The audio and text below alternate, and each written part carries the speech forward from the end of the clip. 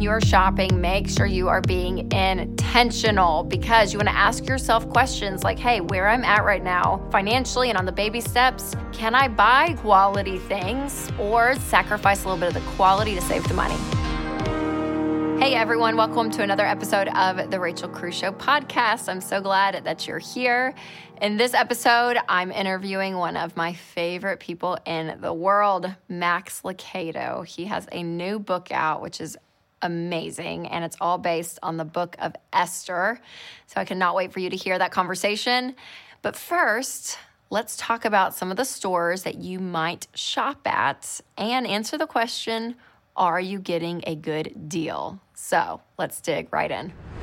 So we all know that shopping is fun, especially if you're a spender like me. It feels good, when you buy something, your dopamine goes up, your adrenaline goes up, and it's exciting, and it's fun, you got something new. It's great. It is. It's so great. But we have to be careful with all of that. We never want those emotions to dictate our purchases. And you have to remember, you're spending money when you're doing that stuff, and shopping adds up. So I obviously want you guys to stay in budget. And for some people, in order to stay in budget, they say, okay, well, I need to go to the outlet mall or to the factory versions of some of my favorite brands in order to save money. So what you have to realize is that in some cases, the factory stores, the outlet malls, the quality of the clothes, not as great always, specifically with the materials they use. Sometimes those clothes are a season or two old. That may not matter to you, but they always have a lower price. So I want to break down a couple of these stores. I think it's interesting to kind of compare the regular store versus the factory store. So let's start with J. Crew. So let's look at J. Crew, normal store, and J. Crew factory. And we're going to talk through just some of these common pieces. And my team, we went online and looked at all of the pricing. We looked at all the reviews and kind of came up with this idea, okay, if you compare the pricing and the reviews, which is better? So with J. Crew specifically, we're going to talk about a classic gingham button-up shirt, a striped t-shirt, and a sweater blazer. So first up, a men's gingham button-up shirt. So from J. Crew, it's $64.50. And the reviews were a little mixed. Some people were like, yeah, it's stylish and fits great. Some people said, yeah, the color is inaccurate. It's not what I was thinking, or it shrinks after wash. Now, if you compare the same similar shirt to J. Crew Factory, the factory price is $24.50, and most of the reviews were really great. So in this case, we're going to give the winner to J. Crew Factory. All right, let's look at a boat-necked striped t-shirt. So from J. Crew, this is $49.50. And the stars on jcrew.com were 4.1 out of 5. And a lot of the reviews were things like, oh, this is my perfect shirt. This is exactly what I was looking for. It's an immediate favorite, all that. Now, from J. Crew Factory, it's $39.50. And the reviews were anything from that it's flattering, well-made, a perfect staple piece, all of that. So I'm actually going to give the winner to both, because on the reviews specifically, it was an exact tie. All right, let's look at a women's sweater blazer. So from J. Crew, it was originally $158, but now it's marked down to $126. And a lot of the reviews, again, were great quality, simple, classic, chic, all that. Now, J. Crew Factory, a very similar piece, is $82.50. Really great reviews on this. So again, pricing and reviews, I'm going to give the winner to J. Crew Factory. So if you look at all three pieces at both stores, if you bought just from J. Crew regular store, it would be $240.50. From J. Crew Factory, it would be $146.50. So you get, in this case, very similar looks. Again, the reviews were all great, but you're going to spend $100 less at the factory, and that's a 39% savings. So J. Crew Factory, I think you won on this one.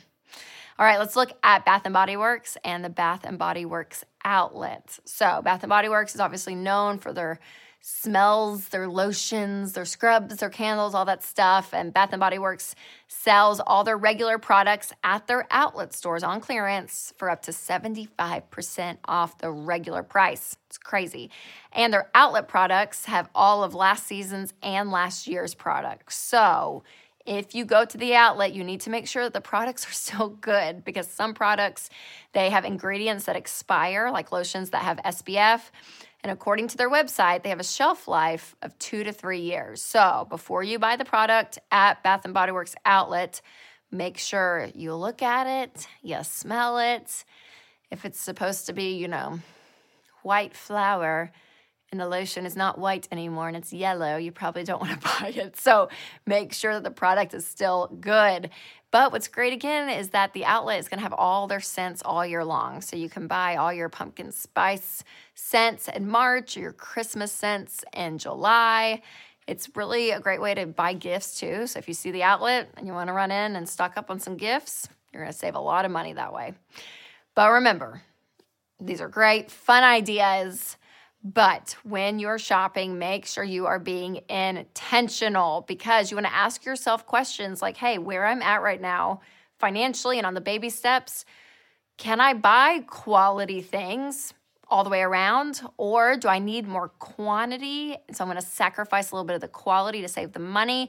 Again, it's all about where you're at. Neither one is right or wrong. And so for some of you, you may even say, hey, I'm going to skip shopping trips, for the next 2 months so I can save up some money and go and buy a quality product that's going to last me. So again, it's all about what is going on in your life and with your money, because sometimes I think we think, well, I'm going to just save up and have all this money and spend it on one big item, and you may not even need it. And that's the great thing. When you save up and have cash to buy something, after you save it, you may not even want the item. So I think it's really important to ask yourself as well, if I can pay less for something and it's almost basically the same quality, should I just do that and save the money? This whole shopping thing, there's a strategy in play.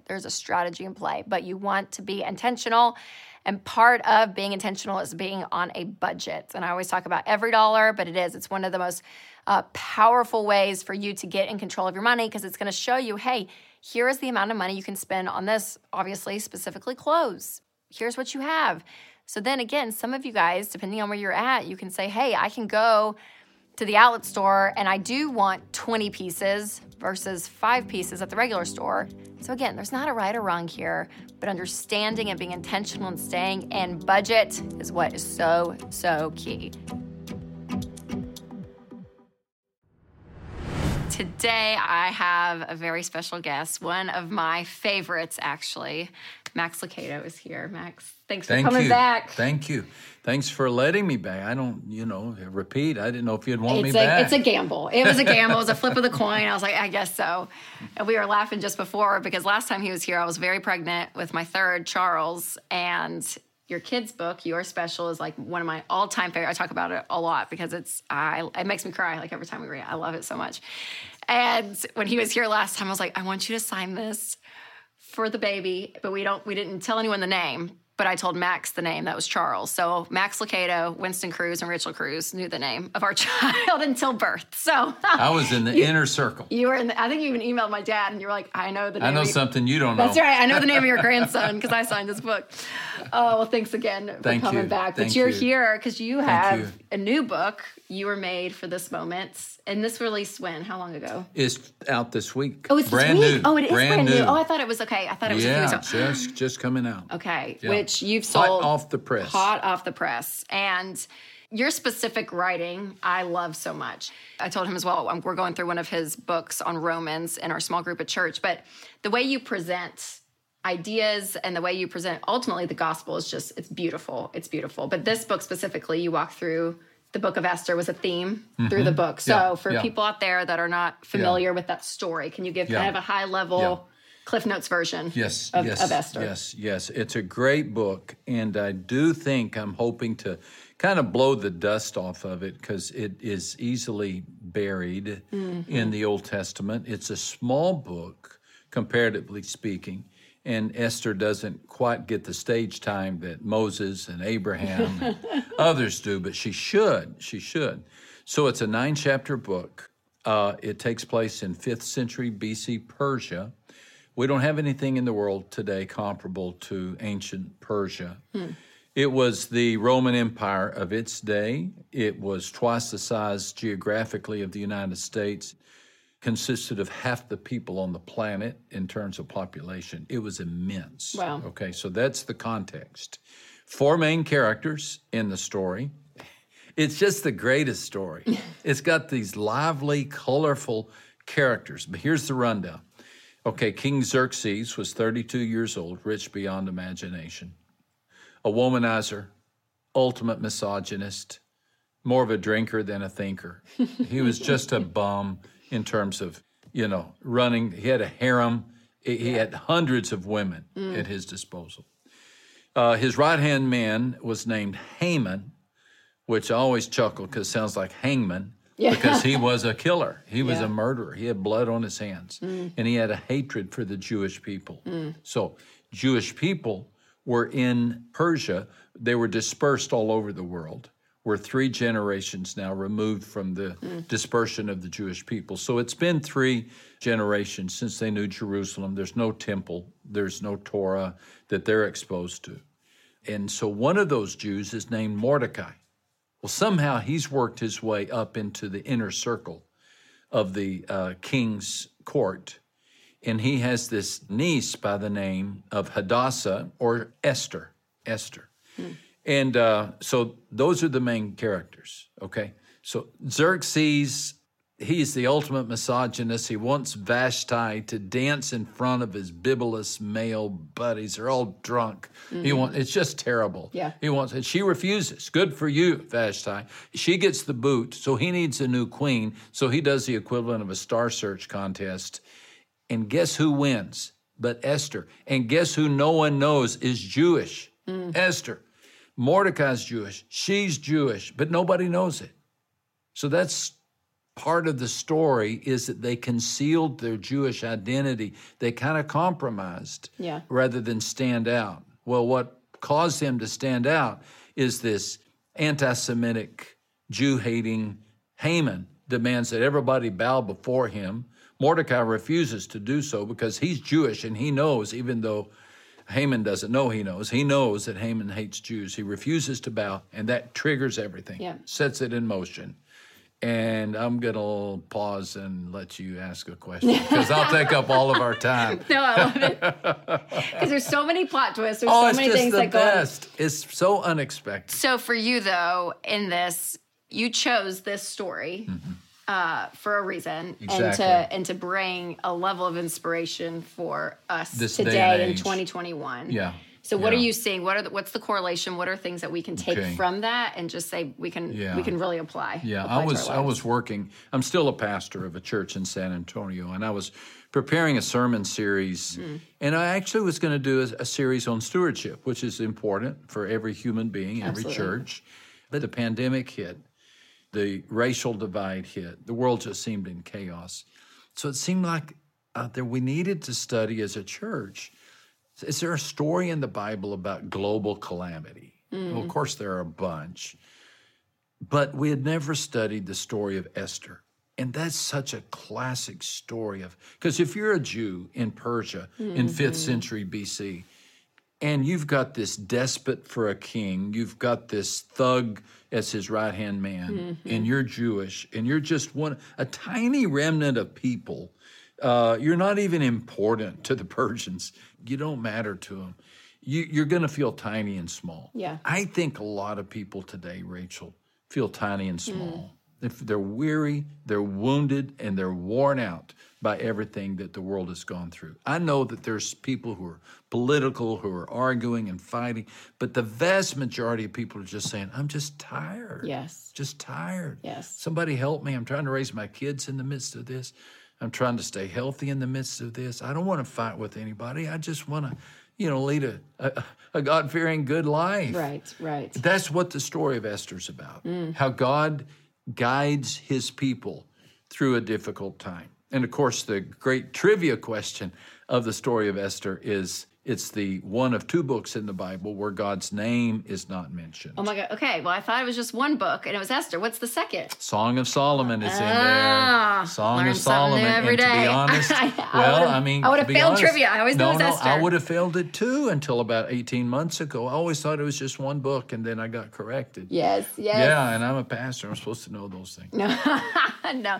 So I was actually, right before you came, I was doing another interview with Christine Kane, and we were talking about drifting and how our world, like what you just said, it's so volatile, whether it's spiritual or political or health or financial. It just feels like everything is just... So many trigger points. It's just so wild. It really is. And so the anchor point, though, right, of our spiritual walk, of how key that is. So for people that don't necessarily have a faith walk or a spiritual life, but those that say that they do, they still could feel far, or like he's not listening, right? Yeah. Or that level of almost feeling in isolation. Absolutely. I'm sure Esther felt that in Elements, or if there's parts of that story that has that. So what encouragement do you see from that book and of what we can have today in a spiritual walk with God? You ask great questions.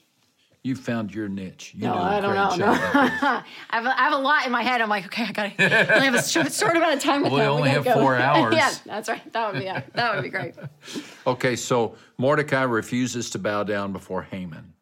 That forces his hand, and now everybody knows he's Jewish. And everybody knows the Jews are about to be destroyed.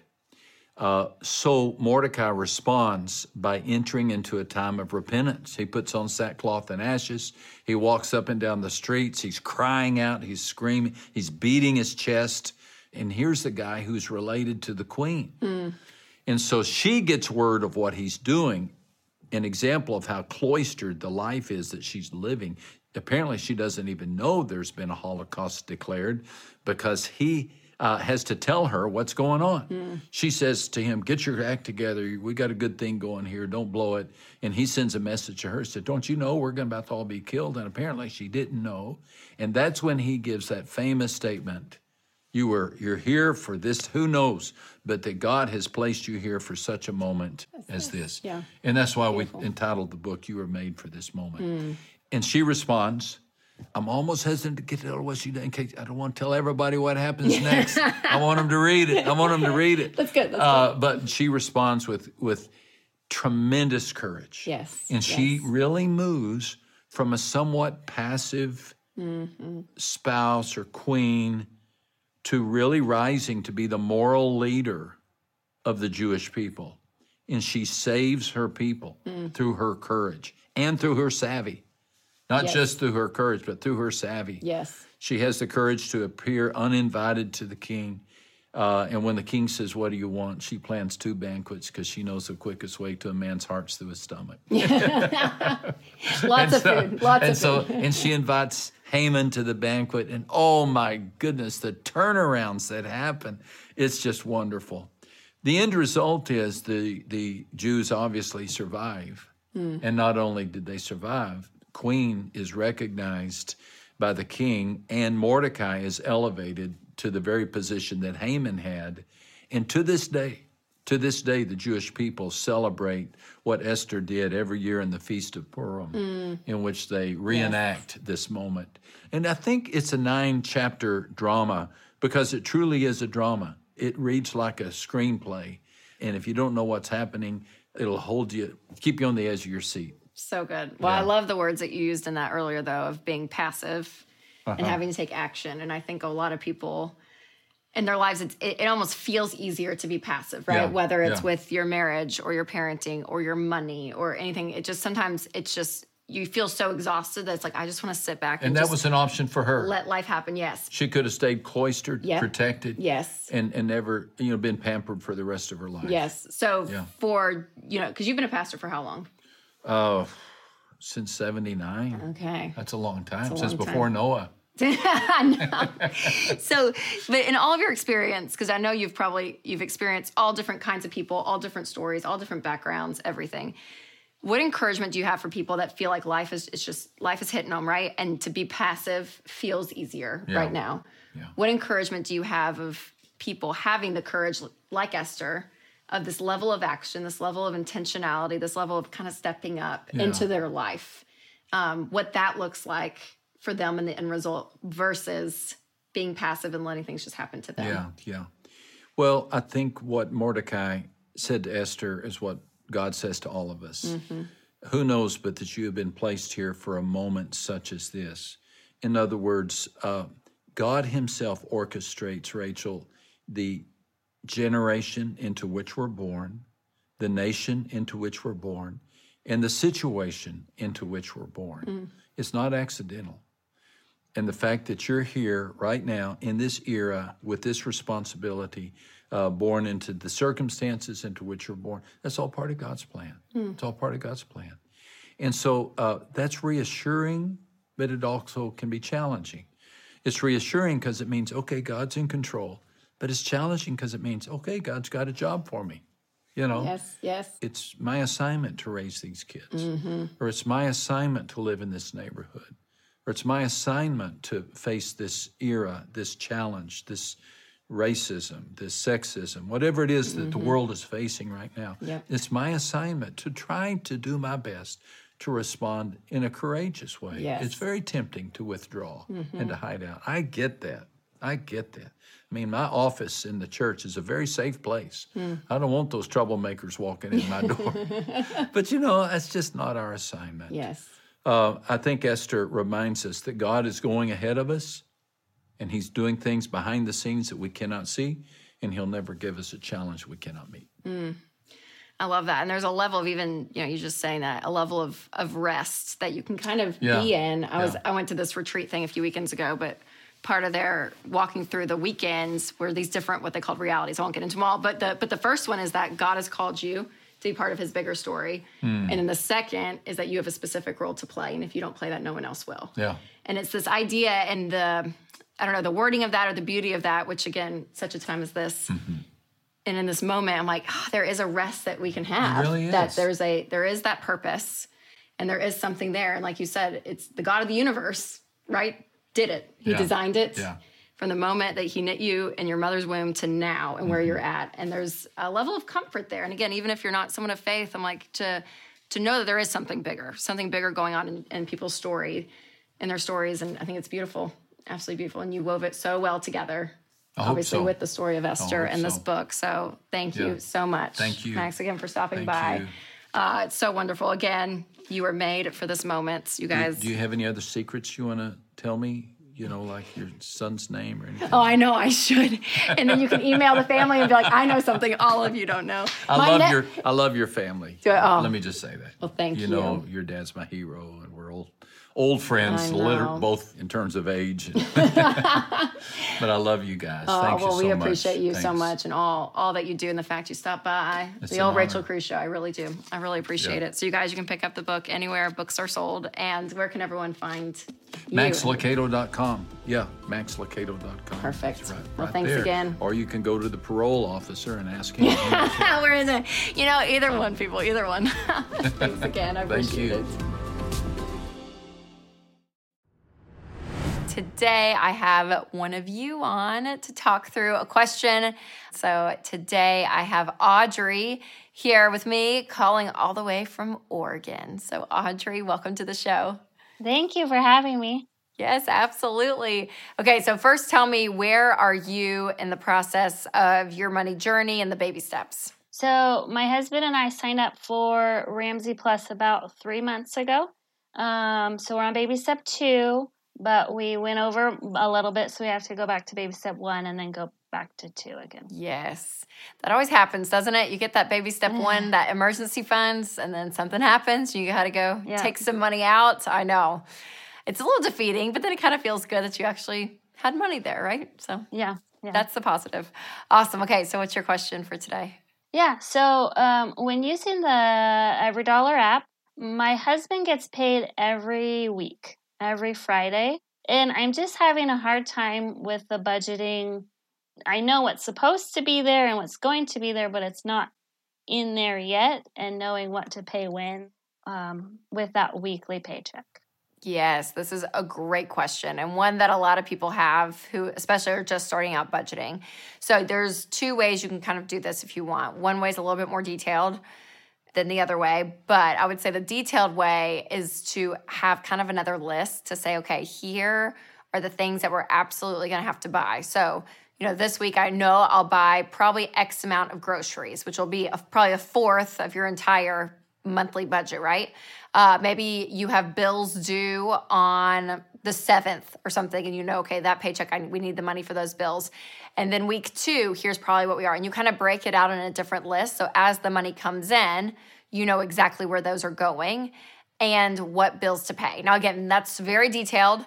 But in another perfect world, which it may take you another month or 2 to get here, is that you actually use the money from last month. So you're using the numbers for what's about to come in, but the money sitting physically in your checking account is from your other paychecks. And so you're able to go and use basically a month there. So you kind of are a month ahead financially that's in your account, if that makes sense.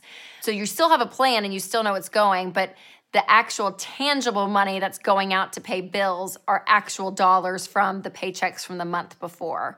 But again, you're still planning that same month, but the dollars are being used from last month's paycheck. So that may take you a little while to kind of save up and get ahead, especially, if you are living paycheck to paycheck. So you really do, your paycheck hits and that's the actual cash you're using to pay the bills. So you may have to do that rhythm for another month or 2 or even 3 months. But hopefully you get to a point where you have a little bit more buffer in your checking account to go ahead and use that cash for the month. And then as the other paychecks hit, you'll use that money for the next month. Does that make sense? Yeah, that's good.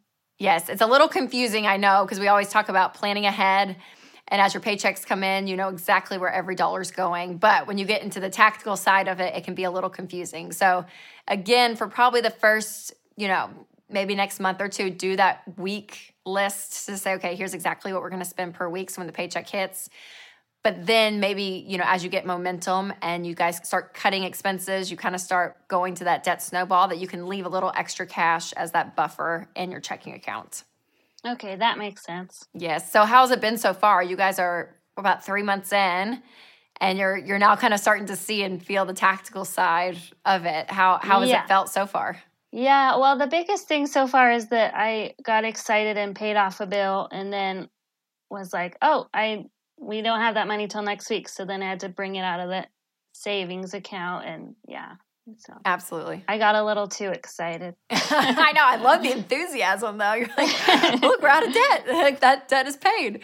Oh, yeah. I know. And that's what it can get so, so specific and so detailed, especially at the beginning as you're starting this process. But again, you guys are right at that hump, if you will, of the 90 days, because we talk about after 90 days, this stuff really does start to be more fluid.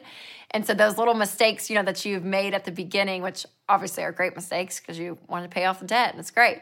But you kind of start to get more in that rhythm of knowing, okay, the pay cycle and knowing the budget even more, and it actually kind of starting to be more predictable. Yeah. It's definitely getting better where I'm seeing, that needs tweaked in the budget and that kind of the humps there. Yes, for sure. So awesome. Well, Audrey, thank you so much for your question and coming on and sharing your story because it helps so many people because a lot of people have your exact question. Well, thank you very much. Absolutely. And you guys, if you have a question and maybe you can come on the show, just ask your question on any of my social media channels from Facebook and YouTube, Twitter, Instagram. We'll be looking at those and hopefully you can come on and we can talk through your money situation. And again, like I said to Audrey, it's true. So many of you, this is the boat that you're in. You're figuring out this budgeting stuff and it's getting down to the wire of the tactical side of it. But man, once you hone it in and it really becomes more normal, it gets easier and easier. And I want to thank Max Lucado for being on today's episode. He's absolutely amazing. And for you guys out there, thank you for listening. If you have not hit that subscribe button, make sure to do that. And as always, make sure to take control of your money and create a life you love.